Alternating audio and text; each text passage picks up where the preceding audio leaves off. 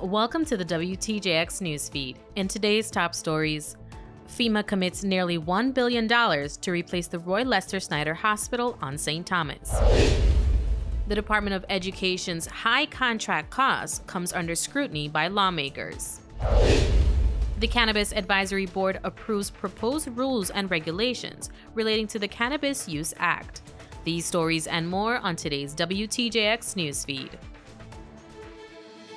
From the Virgin Islands Public Broadcasting System studios on St. Thomas, this is the WTJX Newsfeed with Marcelina Ventura Douglas. Welcome to the WTJX Newsfeed, bringing you the latest news and updates throughout our community. FEMA has committed nearly $1 billion to demolish and replace the Roy Lester Schneider Hospital on St. Thomas. The $928.7 million is being made possible under the Bipartisan Budget Act of 2018, which clears a path for the demolition of the 5-story tall building and the construction of a new 439,000 square foot hospital on the existing site in Sugar Estate. FEMA has now committed over $975 million to replace the Schneider Hospital and repair the Charlotte Kimmelman Cancer Institute. Governor Albert Bryan Jr. provided remarks on the news.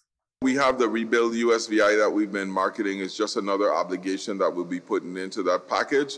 The St. Thomas healthcare package includes Roy Lester Schneider, as well as the health center and the Queen Louise home over here. So there's 3 buildings in that package. We're trying to get out the first $3 billion packages by the end of March. And as I said in my press conference last week, this match by FEMA makes it that much easier. But when you hear, $1 billion appropriation, that includes all the prep work.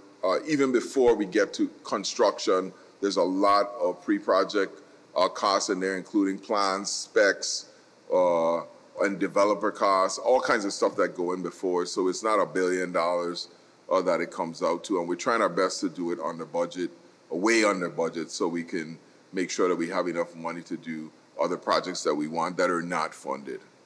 Speaking more presently on the Roy Lester Schneider Hospital, it's been indicated that the facility has reportedly been having issues with paying its vendors. Governor Bryan stated his administration has been in conversation related to the hospital's supply and vendor issues. We were actually docking the hospital's allotments because they haven't been paying WAPA. So it's like 6 of one, half a dozen of the other, essentially robbing Peter to pay Paul. We've since kind of stopped doing that. We're trying to give the hospitals their full allotments so they can maintain their supply levels. But the hospitals are always having cash flow problems. That's nothing new. We just gave them another $600,000 the other day in St. Thomas to open a CAT lab, and have appropriated $10 million for the hospitals, of which they still have at least $5 million. That's where the $7,000 they get, the nurses get their bonus out of, and that money is available for them as well too. So if they're having supply issue problems, as I know, we've been talking to OMB Director Jennifer O'Neill and making sure that their cash is cool. Leadership from the Department of Education provided updates to lawmakers on the progress of renovation projects being done in schools, particularly the status of the John H. Woodson Junior High School that reopened yesterday, and renovations of bathrooms at the St. Croix Central High School and the St. Croix Educational Complex. Commissioner Dr. Dion Wells Hedrington testified that bathroom renovations have progressed at the St. Croix Central High School and that there are plans to renovate 14 restrooms. Renovations of bathrooms at the St. Croix Educational Complex are expected to be done through a consolidated contract that include all restroom renovations in the St. Croix district. During his round of questioning, Senator Kenneth Gittens pushed officials on accountability of funds, telling Commissioner Wells Hedrington he lacked confidence in project contractors. Are you familiar with custom builders? Yes, sir. Are they still contracted to do work with the Department of Education? They are contracted to complete the Gladys Abraham site in St. Thomas, and they were contracted to do the complex air condition installations. everything that they were contracted to do on St. Croix at Complex were completed 100%? I would have to ask Mr. Fleming to respond. Good afternoon, Senator. They are substantially completed with the work that they have right now. They're in the closeout process along with our engineer. Short answer is no. The answer is substantially completed. I mean, we're doing paperwork to close out the contract right now. Mr. Fleming, the short answer is no. Senator Gittins stated he was frustrated with hearing that projects were still not completed and astonished at the prices for contracts executed. The removal and replacement of an existing 36-inch door that we're paying in excess of $4,000 to remove and replace one door. Why is this? $4,553. Then also to replace and install a ceiling fan at $18,000. Why are we seeing these types of things? He stated that after searching the Home Depot website for metal composite doors, they were significantly less than the $4,000 earmarked presently. Why are we spending this type of monies for replacement of existing 36-inch doors? Senator, we're looking at the difference between residential doors and commercial doors and hardware. There's a difference in... I understand that. It still don't take me $4,000. Senator Gittins queried with Chief Operations Officer Alan Fleming whether repairs to the AC units at the St. Croix Educational Complex had been completed. Senator, as far as my information, yes. And just to answer the question on the doors too, we're looking at removal and replacement. So you're taking out the door and the frame and also replacing. When you replace commercial doors, you tend to replace the frames. So the frames is an integral part of the door. And it's not something that you could get an off-the-shelf door and place into an existing frame. They're usually specific to the frame. You know, we don't get away with a lot of things. And that's why we're able to do things that people ain't watching. Because next thing is I'm seeing that to troubleshoot an existing AC, a 30-ton AC unit, to troubleshoot it cost us $43,000. The same unit we're talking about now to replace it costs us an additional $43,900. What's really going on? Man, if we had some good investigators, I'd just send them right down in you guys' shop now. Because this is just totally ridiculous. But let's just know also that all the AC units and whatnot are not operable at the complex. You still have at the C-Tech side upstairs where there's a newly installed AC unit that's still not working. And I'm looking at these POs that are completely paid and saying that they're 100% completed, and still we have all these problems at the complex. Commissioner Wells Hedrington followed up by telling senators she reached out to the project engineer who has oversight of the custom builder's contract. He indicated that we're waiting on a 30-ton air handler for that work to be completed with that air condition installation at complex. There still has to be some electrical lines installed and some other issues corrected. So it's not completed. His estimated time of completion is July 22nd, 2024. Many Virgin Islanders have been wondering when they will be receiving their tax refunds, particularly as the approaching April 15th tax day is just 62 days away. Comments from Governor Albert Bryan Jr., however, don't indicate refunds being a priority over other government obligations. I know we're trickling them out, but right now we're focusing on, as you know, I said, we're still having a cash flow problem. So our priority right now is just paying out our vendors. But we're going to be trying to get something out before Carnival. The Cannabis Advisory Board has unanimously approved proposed rules and regulations during a virtual meeting today to conform with the Virgin Islands Cannabis Use Act. The board received the proposed rules and regulations from the Office of Legal Counsel Richard Evangelista through Government House. If you recall, back in November of 2022, we actually had rules and regulations that were ready to go for the Medical Cannabis Use, Patient Medical Use Act. I probably have it messed up, positive, my apologies.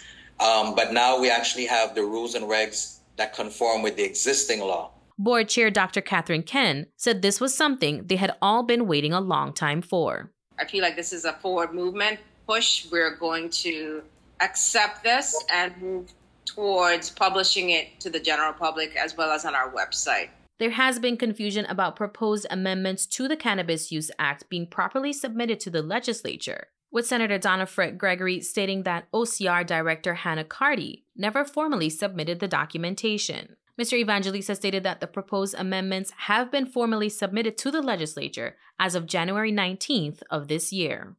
If you can recall from the prior board meetings, we had mentioned that we did submit them to the legislature. And what it was is that we submitted them off the floor during 2 committee meetings and 1 separately via email. But they were formally submitted to the legislature on January 19th, 2024 to the office of the president. And since then, we have actually worked with the office of Senator Donna Fred Gregory, who has authorship or ownership of a lot of those proposed amendments. As you indicated, we had submitted them priorly, albeit not formally, but now it's formally submitted.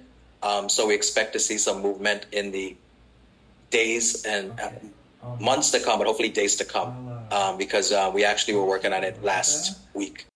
A 30-day public comment period is supposed to begin today, and the proposed rules and regulations will be available for review on the Office of Cannabis Regulations website at ocr.vi.gov under Governance, Rules, and Regulations. The Department of Interior announced nearly $7 million from President Biden's Investing in America's agenda to advance climate resilience and restore lands and waters through ecosystem restoration work in the U.S. territories. A $3.9 million investment from the Bipartisan Infrastructure Law will support programs and projects in American Samoa, the Commonwealth of the Northern Mariana Islands, Guam, and the U.S. Virgin Islands. Another $3 million from the Inflation Reduction Act will go to Puerto Rico to help with combating climate change. From the $3.9 million, the territory will receive $971,000 to support the development of an early detection and rapid response framework of invasive species and support surveys of plant communities that connect northern and southern shorelines across St. Croix, St. Thomas, and St. John. The territory was previously awarded $3 million to the Department of Planning and Natural Resources for a climate adaptation roadmap. That project will include data collection on temperature and water resources to better understand trends specific to the territory and its climate needs. The funds will also be used to restore historical documents that were damaged in storms, harden existing infrastructure that houses archival documents in the territory, and digitize historical and archival materials. Just 2 months ago, the St. Thomas Humane Society onboarded a new executive director, Michelle Robbins, who hit the ground to establish a productive turnaround on the island's only shelter. She was tapped for the position after leading the society's thrift store for a period of time, and her first goal was to address the shelter's incredible overcrowding, going so far as to post on social media, seeking the community's assistance. She even issued a red notice, as they had been forced to consider euthanizing some of its occupants. We spoke with Ms. Robbins, who says they were facing very tough decisions. Since then, a lot has changed. We have gotten a transport together. Our Pets with Wings program really pushed the limits and got all of our animals out of the shelter. 142 dogs, 116 cats, and 7 bunnies. All went out last Thursday on a transport to various states. And so from there now we're just hitting the ground running with a lot of cleaning, painting, reorganizing, restructuring. A lot of our policies just are out of date. So we've been taking a hard look at everything that we have going on. Ms. Robbins says they were so overwhelmed that dogs lined every area of the shelter. The only proper way to describe this is that it was like a hoarding facility. We had animals in the lobbies, hallways, office spaces. They were in my office. They were everywhere. It just was not a functional business like that. I couldn't think, with dogs in my office barking. It just was not a good situation for staff or the volunteers here. And so immediately we moved dogs down into what we call the doggy den, created a new space so that we could think, have them out of our office and out of the lobby. And that made a huge impact, and that really changed. But we were out of crates and out of space. The shelter has traditionally operated as a no-kill shelter, but Ms. Robbins said the situation had become just too much, that they could barely take care of the dogs, and they would have to turn people away who were seeking their assistance. And then eventually the Pets with Wings program really put together a huge transport led by Rhea. Rhea's the Pets with Wings coordinator.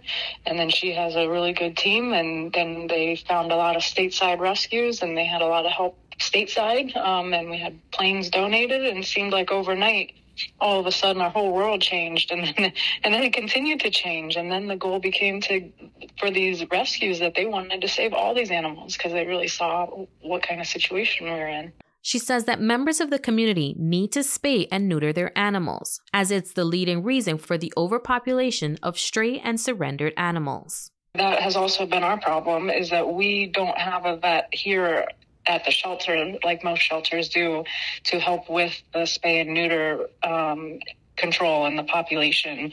That's the biggest thing that anybody can do to help.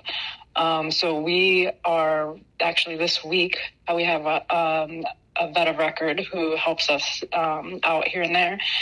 She's here, just got on island today to help us with an area that we're making into a vet clinic, because our goal for this coming year, hopefully very shortly, starting in March, we'll be able to offer low-cost, no-cost spay and neuters to the public. Community members can go to their website to apply to become a volunteer at humanesocietysthomas.org. Ms. Robbins says this transport has essentially allowed them to start at the beginning. We've just, over the years, just haven't even been able to have a moment to clean out old files, things like that, So it's a huge effort. And now we're revamping the policies and procedures and setting up an animal control program so we have more presence in the community. So we're super grateful to be able to start over. The Office of the Lieutenant Governor, Tregenza Roach, shared that the St. John Tax Assessor's Office, located at the Islandia building in Cruz Bay, will be closed until further notice. The closure includes both the tax assessor and the cashier services. All calls have been rerouted to the St. Thomas office, which can be contacted at 340-774-2991, extension 4114 and 4105. Governor Albert Bryan Jr. has officially named Antonio Stevens to head the Fire and Emergency Medical Services, crediting his years of experience for the appointment.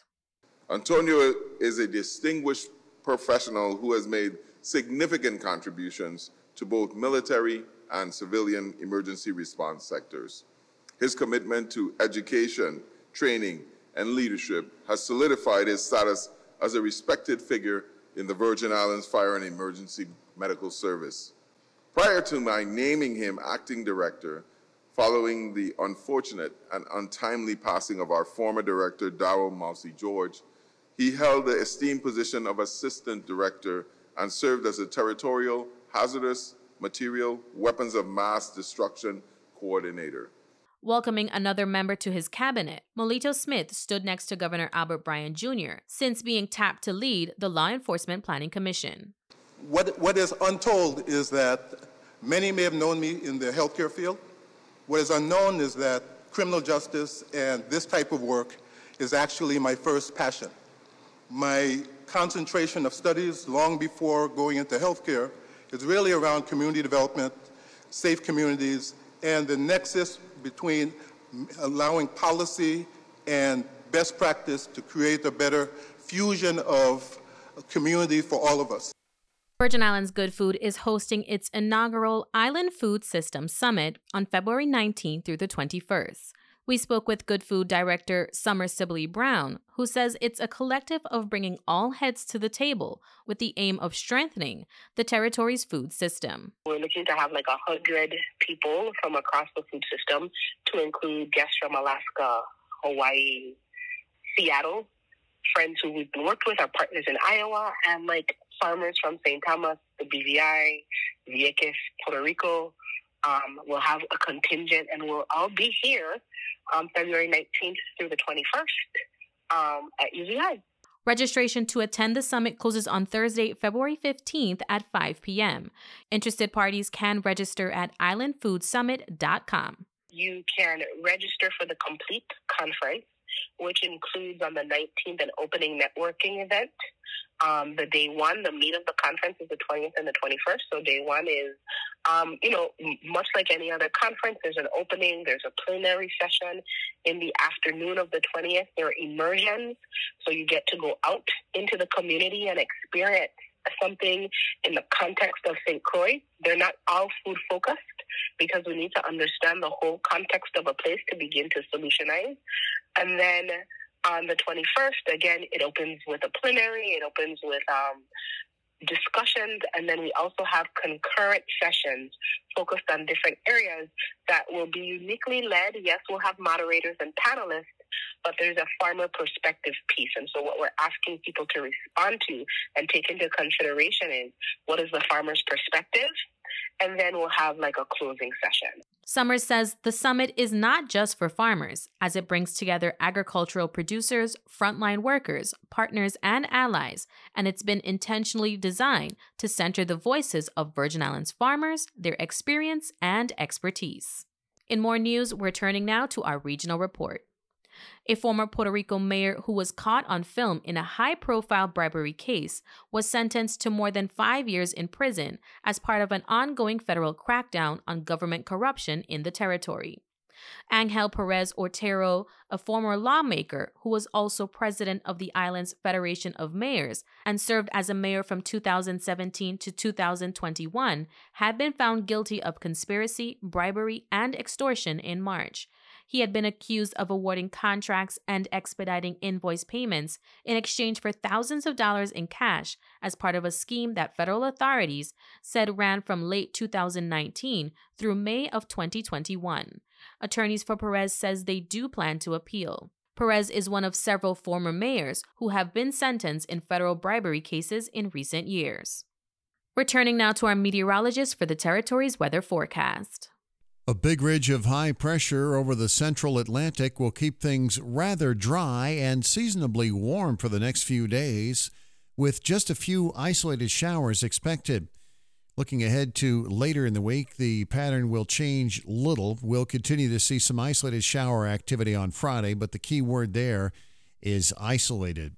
Due to the position of the ridge and a long period northeasterly swell, we'll continue to see rough surf at area beaches and an elevated risk for rip currents as well. Our forecast details: overnight tonight, we'll see a few passing clouds. There's a small 20% chance of a shower, middle 70s. East to southeast winds will decrease to 5 to 10 miles per hour during the overnight. Plenty of sunshine on Wednesday, highs tomorrow in the middle 80s. A few clouds tomorrow night, lower 70s. It'll become partly sunny with isolated showers on Thursday, temperatures in the middle 80s, partly sunny on Friday. This is meteorologist Russ Murley. We are at the end of today's WTJX Newsfeed. I'm Marcelina Ventura Douglas. Join me every weekday at 5 p.m. And if you haven't already, be sure to download the WTJX app. If you missed a part of our news, you can listen to it on demand wherever you get your podcasts.